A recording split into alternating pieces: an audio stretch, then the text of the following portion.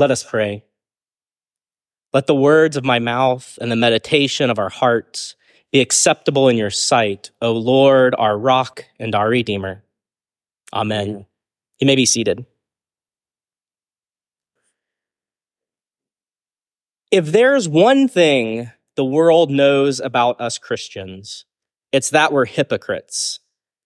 We're either out there telling people we believe in love and peace while all along they can see volumes 1 through 8 of the Crusades and other Christian wars sitting on our bookshelves. Or we're wearing a "What Would Jesus Do" t-shirt and a purity ring as we stumble down the strip in Vegas. Naturally, we like to rationalize these hypocritical Christians away in our minds. They're simply the wrong kinds of Christians. Hippies who need to better understand just war theory, and cultural Christians who like the church so long as it doesn't interfere with their own personal goals and desires. Now, of course, there is some truth to all of this. Anything with a 2,000-year history and involving billions of people across space and time is going to have some outliers, folks who just don't get it and go off and do their own thing. But I think we all know deep down inside that that isn't it. We are all hypocrites.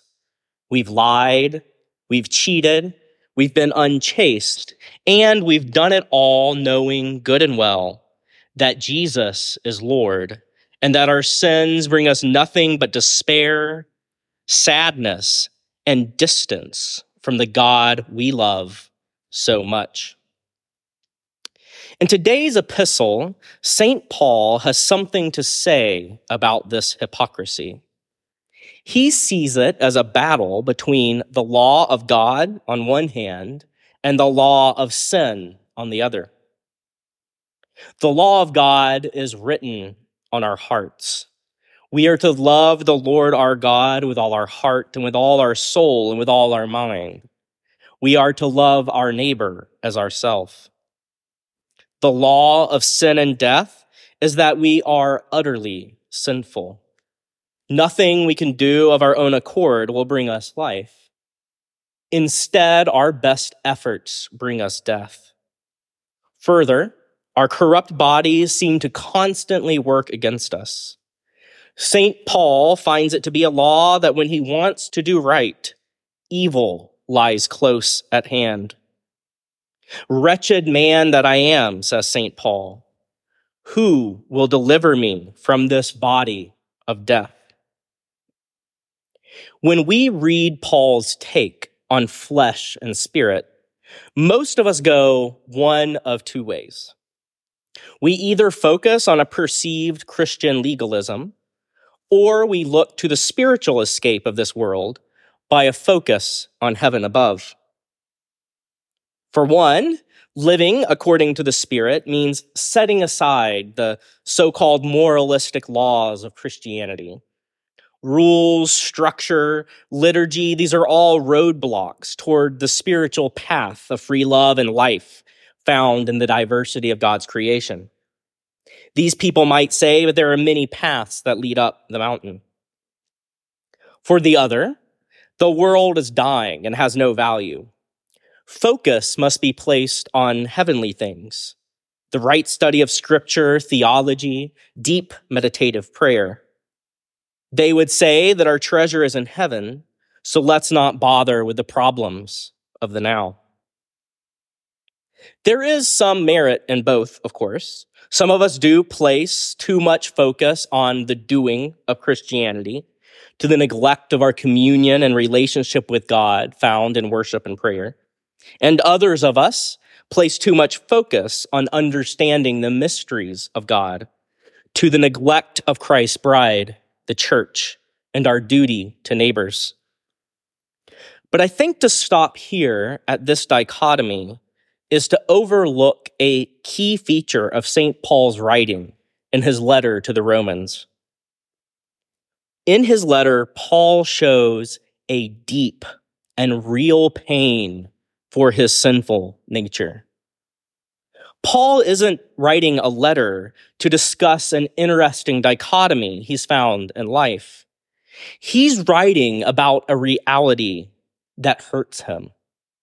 In his inmost self, he delights in the law of God. He's seen the risen Lord with his own eyes. He's suffered for him.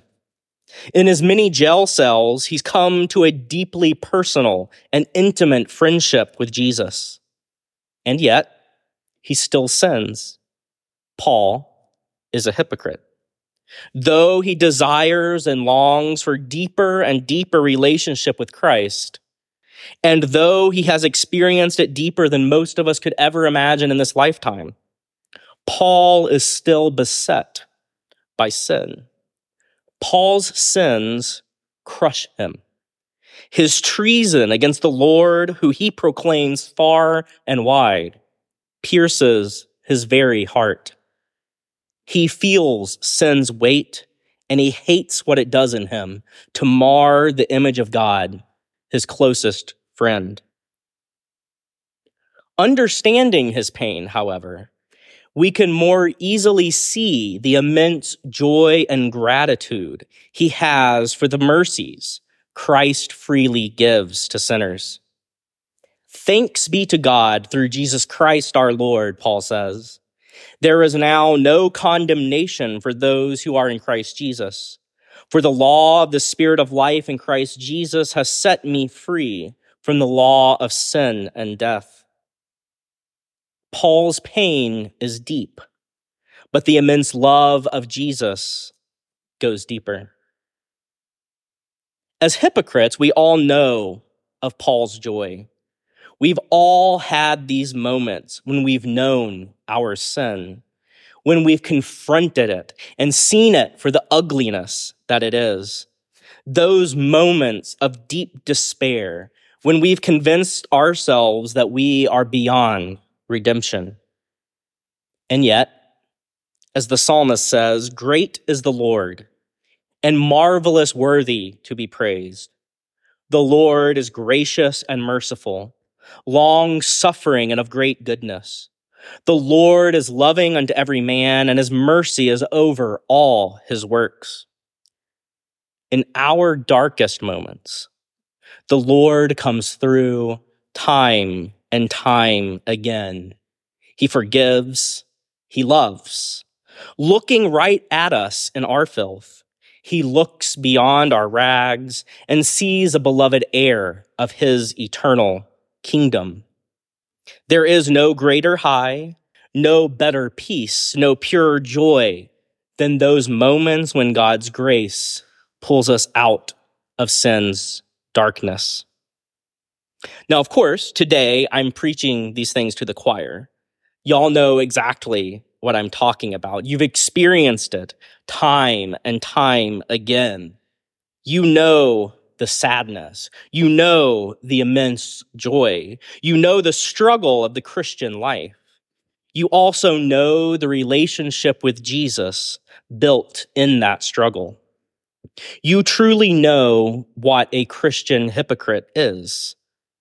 But like I said just a few moments ago, the world does not.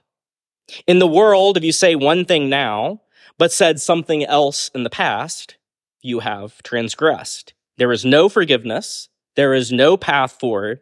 You are forever shamed, forever unworthy. You are problematic and most definitely canceled. I will magnify thee, O God, my King. One generation shall praise thy works unto another and declare thy power. Men shall speak of the might of thy marvelous acts, and I will also tell of thy greatness. My mouth shall speak the praise of the Lord. Oh yes, King David has a testimony to share. And if you've ever been a sinner, you do too. My first visit with someone inside of a jail came just 2 weeks into my field education placement. Our ministry met in jail each week for worship and a small discussion group. As the intern minister, one of my jobs was to handle all the requests for one-on-one visits. So I'd only spoken with this guy once, briefly at worship. All I knew about him was that he was in for drugs and that he had been a used car salesman. Now, nasty stereotypes about used car salesmen aside, I had no idea what to talk about during our visit in jail. So I prepared for everything and anything. I reviewed apologetics. I marked prayers for confession and psalms of forgiveness in my prayer book. And so, with my prayer book and Bible in hand, I entered a cold cement room, sat on a metal bench, which I was told I was not allowed to leave, and waited. When the guards brought my friend in, I suddenly realized in that moment that "how are you doing?" Was probably a really stupid way to begin our conversation because he's in jail. Things are obviously not going that great. So I pivoted quickly and decided on "it's nice to see you again." And so we started in the usual jail small talk. How long have you been in? How long are you going to be in for? When's your next hearing? When's your next trial? Et cetera, et cetera, et cetera. Once the small talk was done, my friend asked the question that turned out to be his entire reason for wanting a pastoral visit. He asked me why I was at the jail.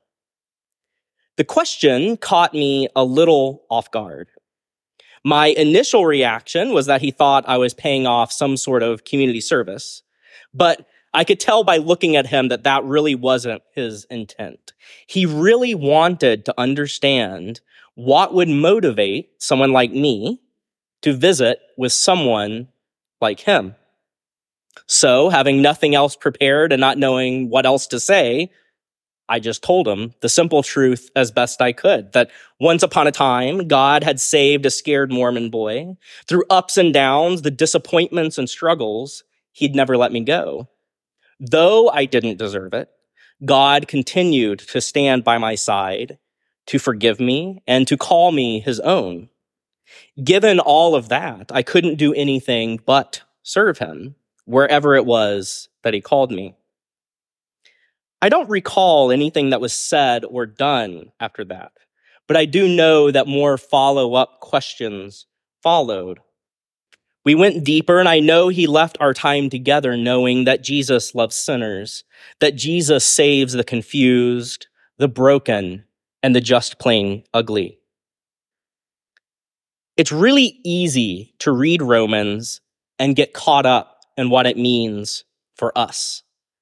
The language is beautiful, the imagery powerful. The theology undergirds our understanding of grace. We get caught up in the joy of our memories, in God's story of salvation in our life.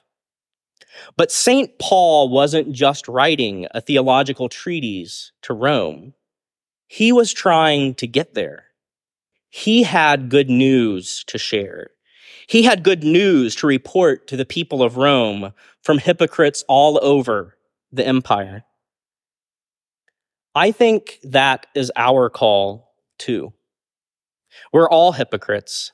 We've all got stories to tell. Our stories tell the deep pain and shame of sin. But more than that, they tell of the God who never lets us go. The God who forgives over and over again. The God who's always going deeper, always going farther, always pulling us, sometimes kicking and screaming, to a deeper maturity in him. So, find someone younger than you to share your story with.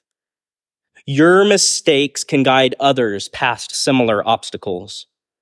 Share your story openly with your kids and family. I, for one, am glad that the disciples chose to share their stories, mistakes and all. Be on the lookout for little moments where you can name a time of hypocrisy and the overflowing of God's grace that came in repentance. I will magnify thee, O God, my King. One generation shall praise thy works unto another, and declare thy power. Men shall speak of the might of thy marvelous acts, and I will also tell of thy greatness. My mouth shall speak the praise of the Lord. The world sees our hypocrisy. It's absolutely not hidden. So let us not shirk away from it. Let us claim it as our own. We have sinned in thought, word, and deed. We've sinned by what we've done and by what we've left undone. We name our sin, not because we're proud of it, because it points to the hope we all have in Jesus Christ. His blood covers our hypocrisy, and we will declare it to the ends of the earth. Let us pray. Almighty God, our Savior, who desirest that none should perish, and hast taught us through thy Son that there is great joy in heaven over every sinner who repents. Grant that our hearts may grieve this lost and broken world, and may thy Holy Spirit work through our words, deeds, and prayers, that the lost may be found and the dead quickened, and that all thy redeemed may rejoice around thy throne. Through Jesus Christ our Lord. Amen.